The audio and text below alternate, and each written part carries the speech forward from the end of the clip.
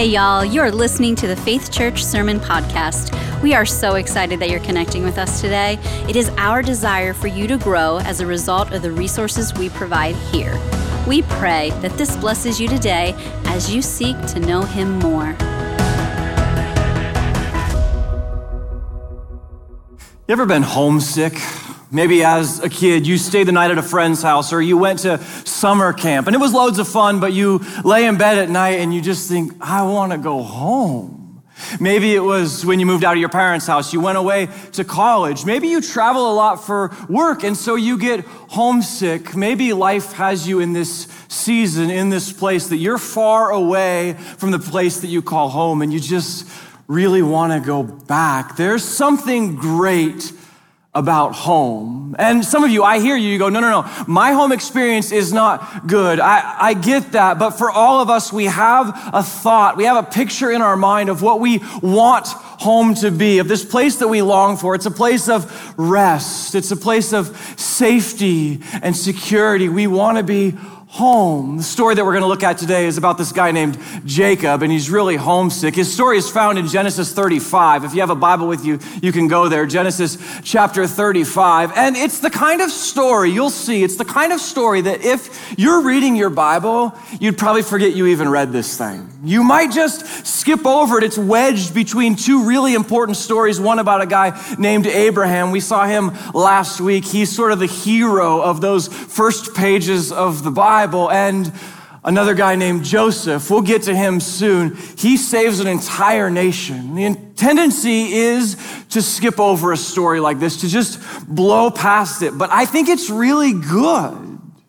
The story goes that Jacob is homesick. He's been on the run most of his life. He's spent years fleeing. And God offers him an invitation. Jacob, you're homesick. Come home.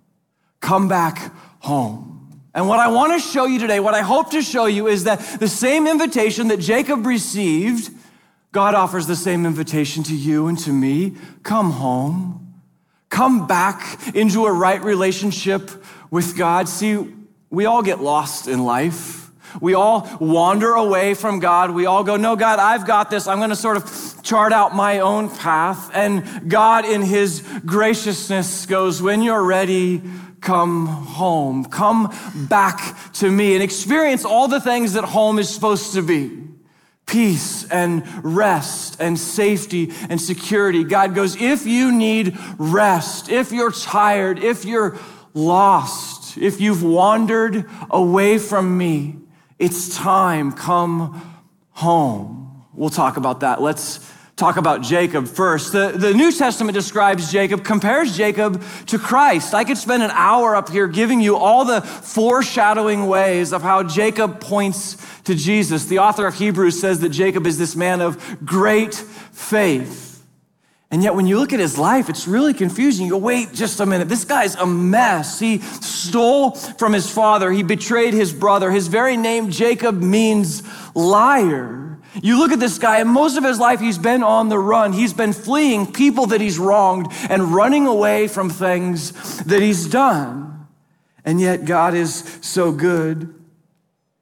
Somehow he shows up to Jacob and he says, listen, I made a bunch of promises to your grandpa, this guy named Abraham. I promised him that I would bless your family, that your name would be great, that your descendants would be many. And I'm going to keep that promise. In fact, Jacob, I'm going to keep that promise through you. And so Jacob becomes really wealthy. Jacob's got this great family. He actually does a lot of great things in his life. He reconciles this broken relationship with his brother. He asks for his forgiveness and they're reunited. And yet the narrative of his life, the pattern of his story, if you track him through the Bible, is he's got some good days and he's got some bad. And it seems like every time he gets a little bit ahead, every time Jacob starts to do the right thing and he starts to put the pieces of his life together, something bad happens.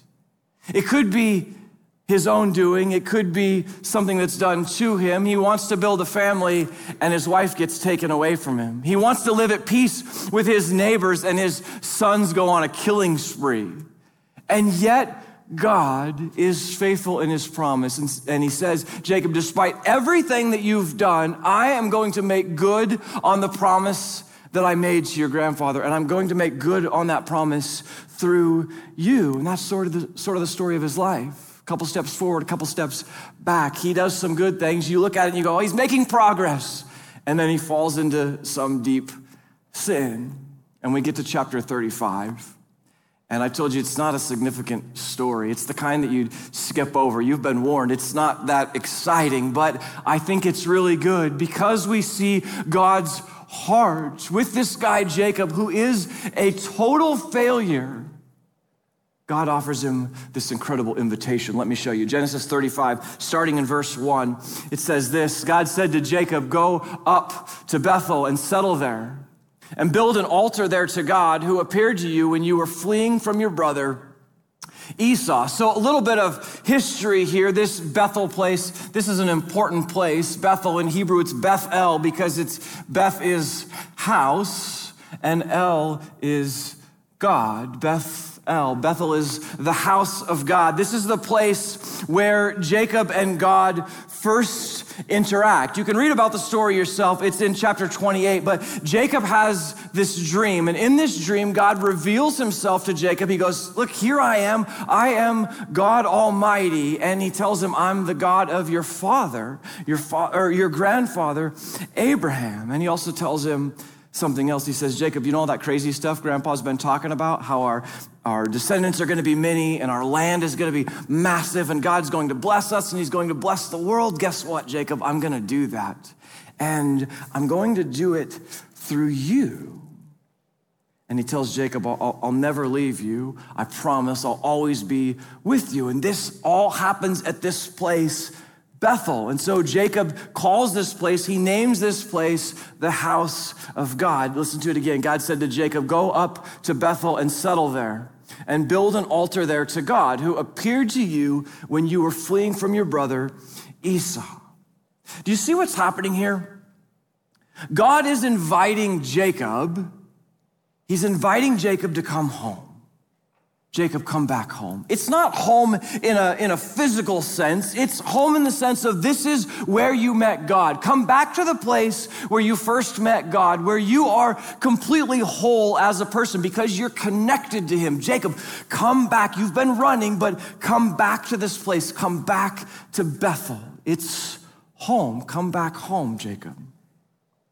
Here's what happens, verse 2. So Jacob says to his household and all who are with him, get rid of the foreign gods that you have with you and purify yourselves and change your clothes. We're not 100% sure what's going on here, other than to say the family is obviously worshiping lots of gods at the time. So they have statues and they have idols and they have these figurines so that they can worship all these other gods. In fact, the story goes that his wife, Rachel, actually stole a bunch of idols from her father so that she could worship these pagan gods. They have all this jewelry that they wear to emulate these gods. And Jacob gathers up the family. He goes, everybody come here.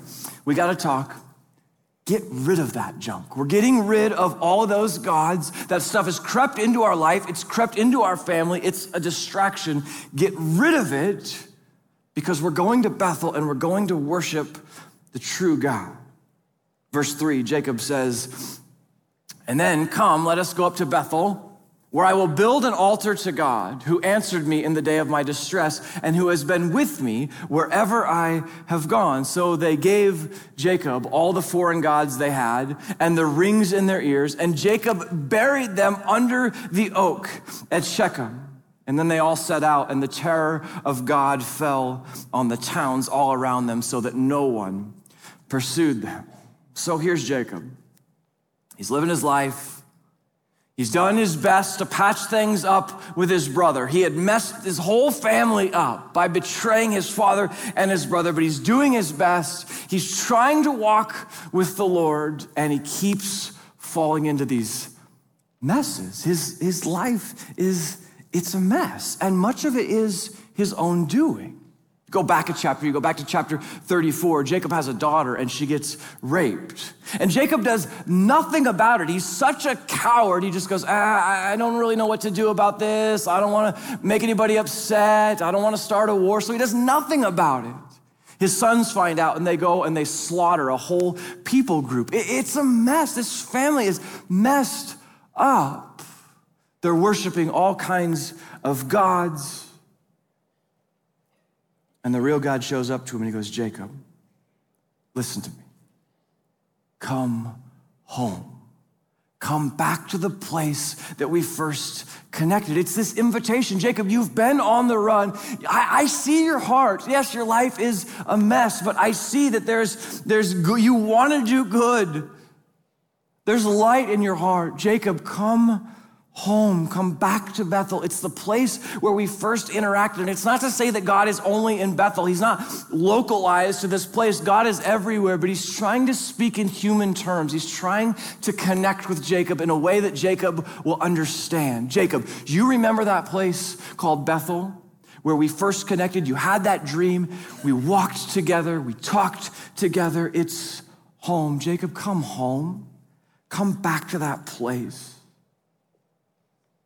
I want to go back to verse 1 for a minute because I want you to see God describes sort of what it means to Jacob. This is what it means, Jacob, to come home. Here's what I'm talking about. Let me walk through this for a second. Listen to this.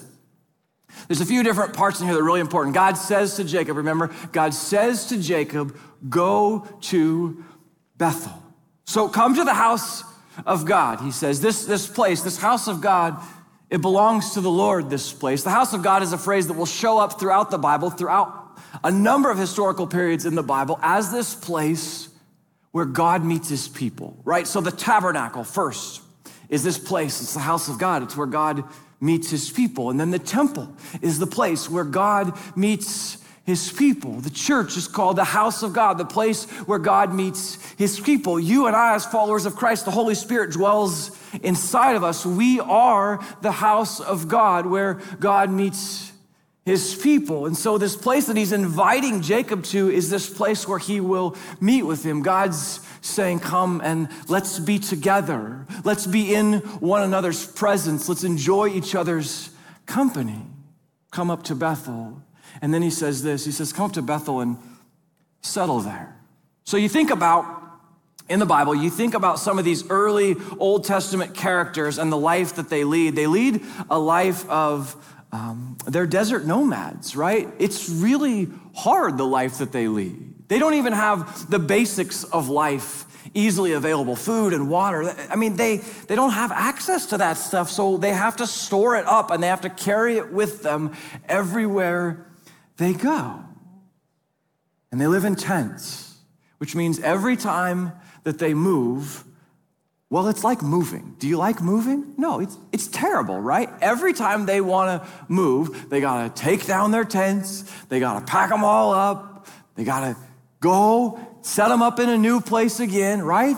That's their life. If your tent gets a hole in it, you don't stop by Cabela's and get a new one. You got to fix it so you can set it back up again. And they're always on the move. And so when God invites Jacob to come home, he says, come and settle. Bring your family, bring your servants, bring your animals, all that you're responsible for. Come and settle in Bethel. And you should read the word settle as the word rest or be still. Jacob, come to Bethel and rest. Come to Bethel and be still. You don't have to run anymore. You don't always have to be on the move anymore. Set up your tent. Stay in one place.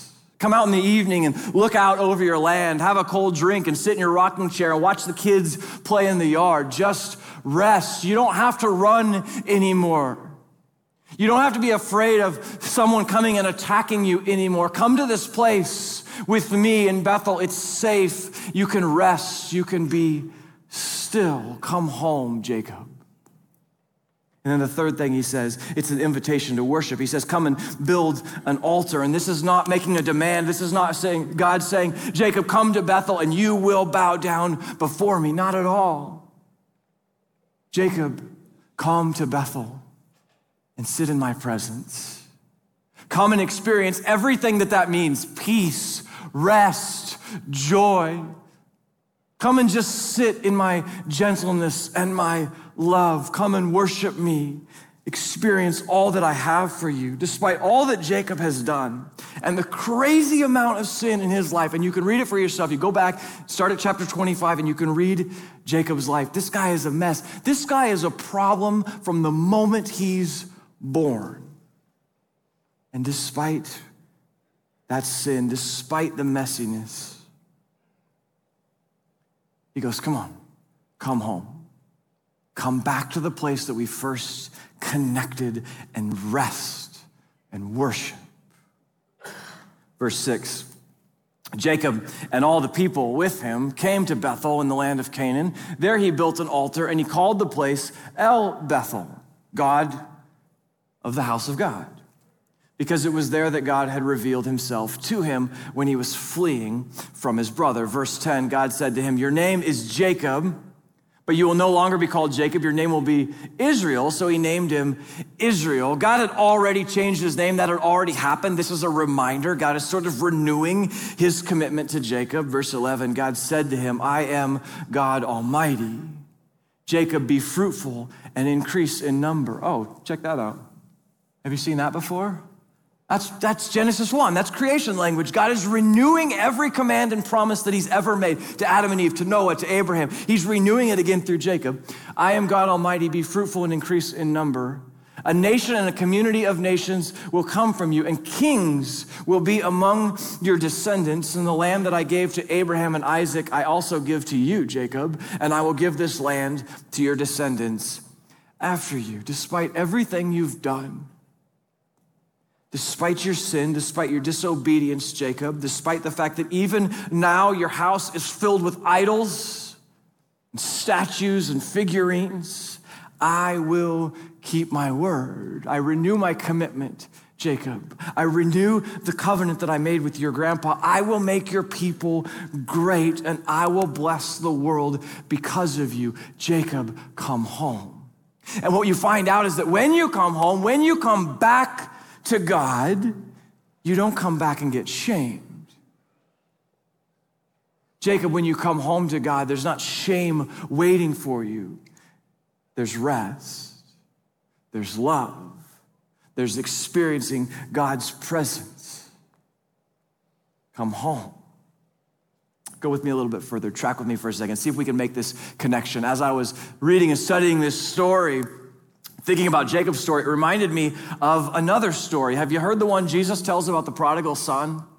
Right? Jesus tells this story in Luke. He tells a story about a young man. He's a younger brother who comes to his dad and he says, Dad, I want my inheritance. Give me my money. And the dad goes, oh, okay. And he gives the son his inheritance. And little brother splits town and he goes far away from home and he spends his money on all kinds of things we probably shouldn't mention, and he just wrecks his life.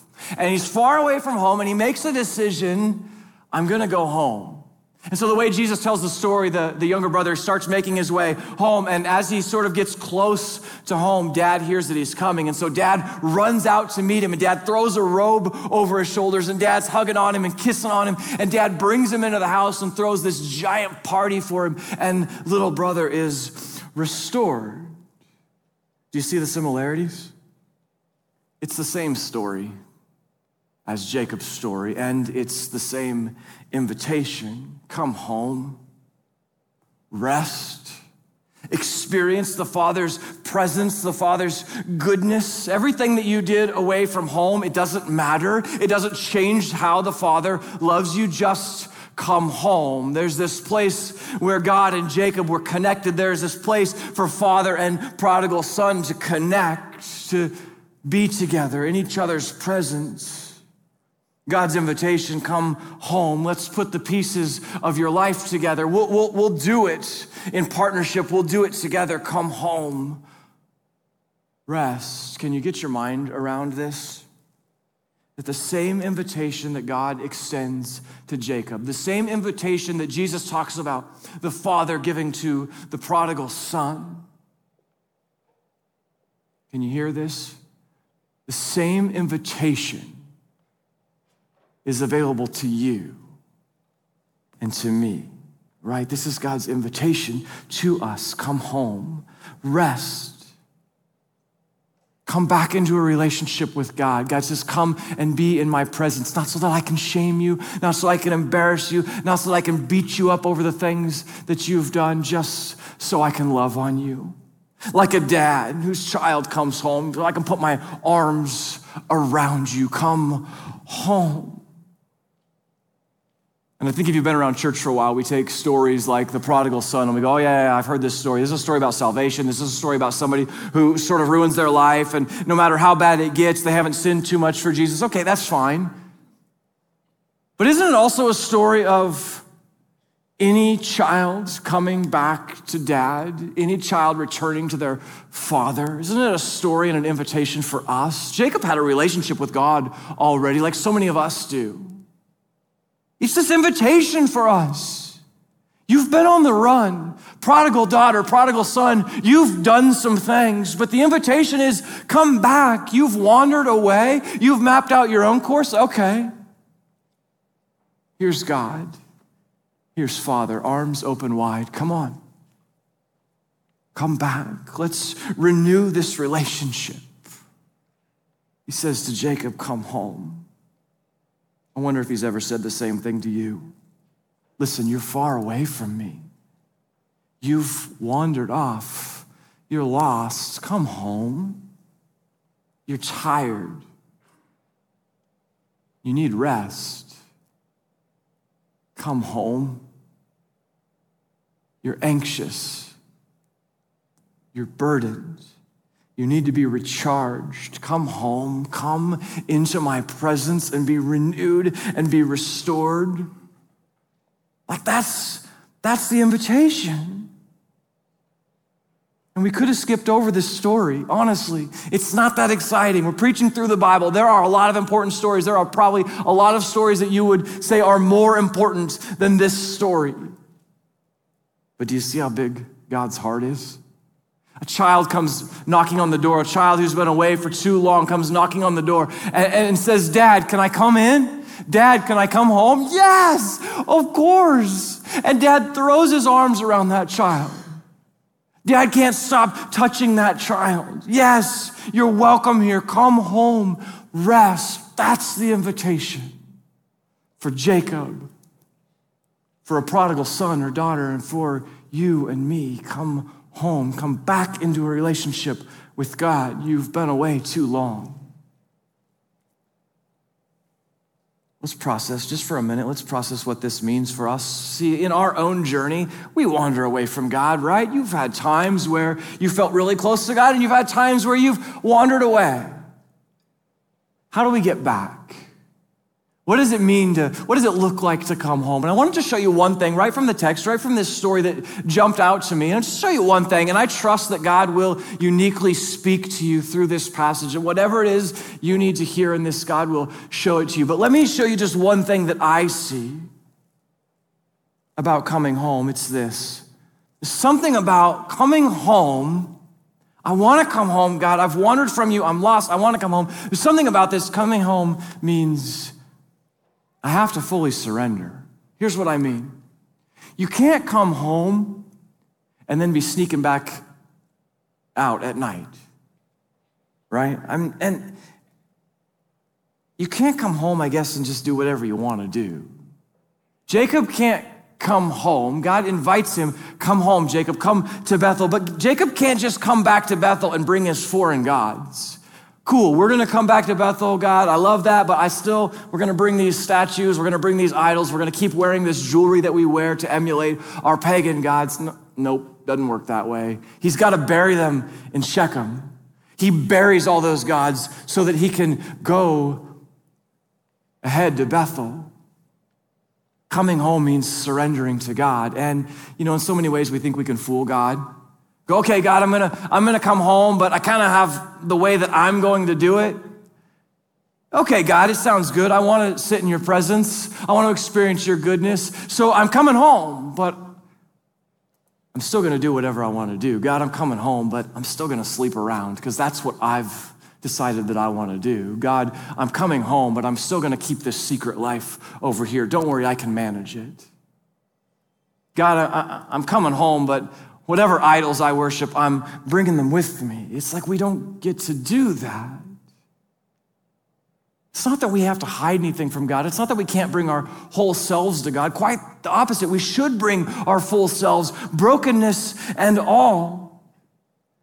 The invitation is prodigal son, prodigal daughter, whatever you did out there, it's okay, you're welcome, but you don't get to keep on doing those things. There's just something about the story that I see. It's like if you want to come home, the invitation is there. His arms are open wide.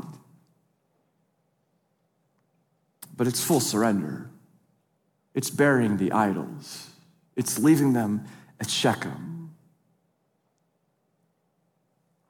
If you've been far from God and you want to come home, I encourage you.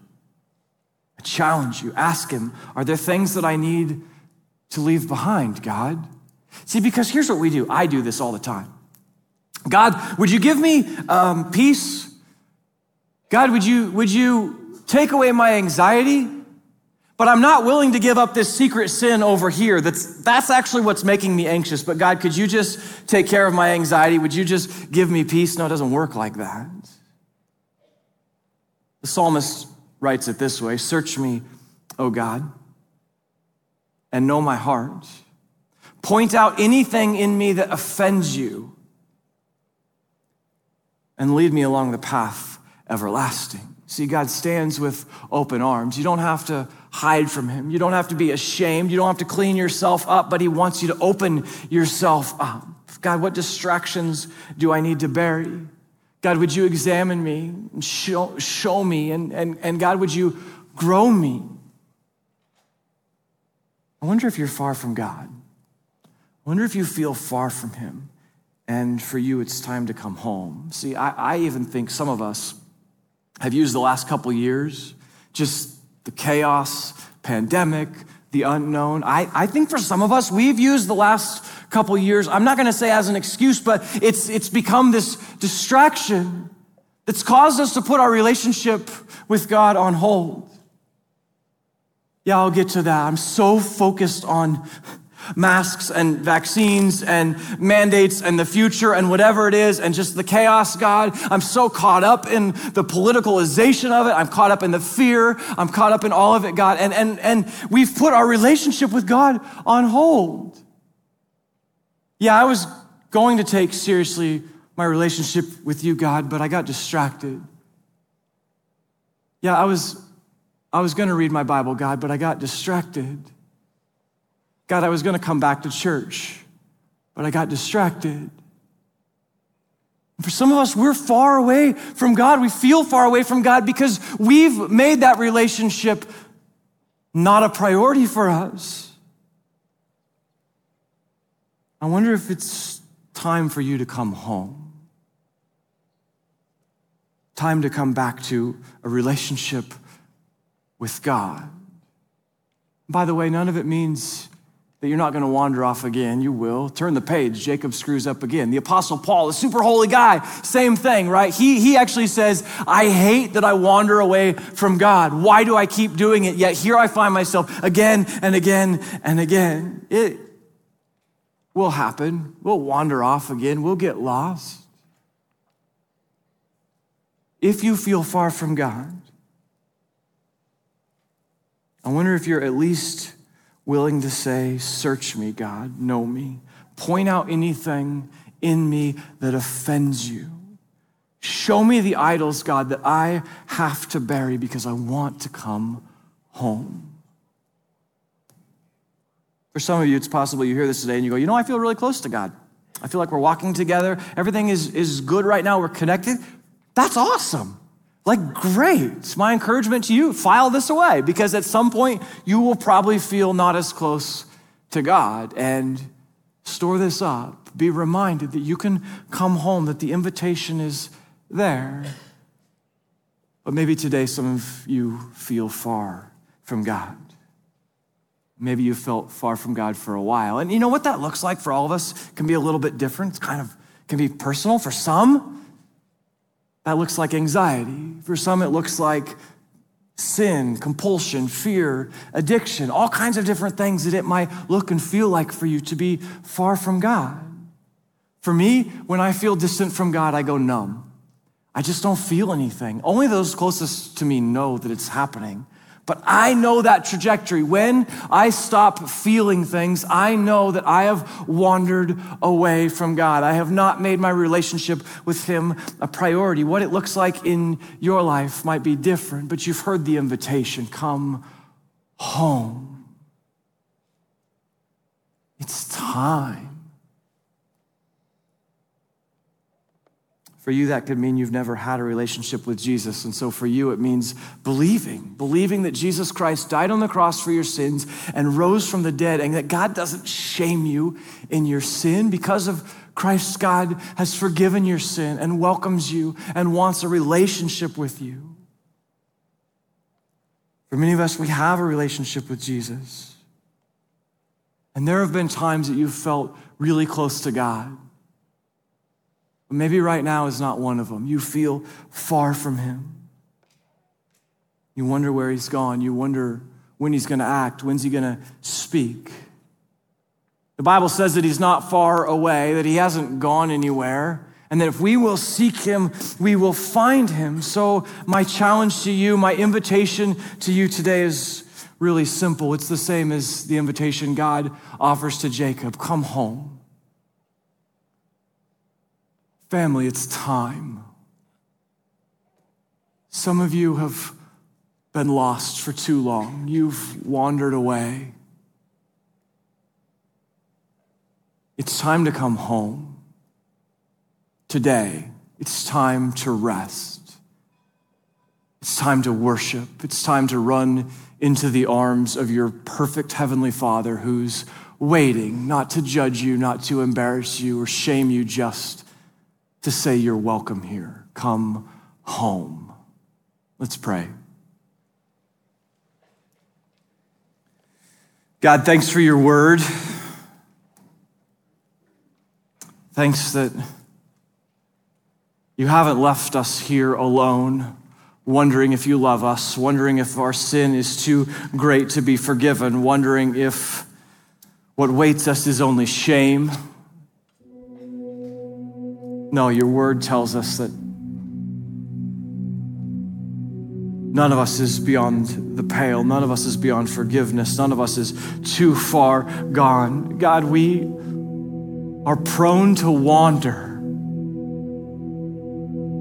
to go astray.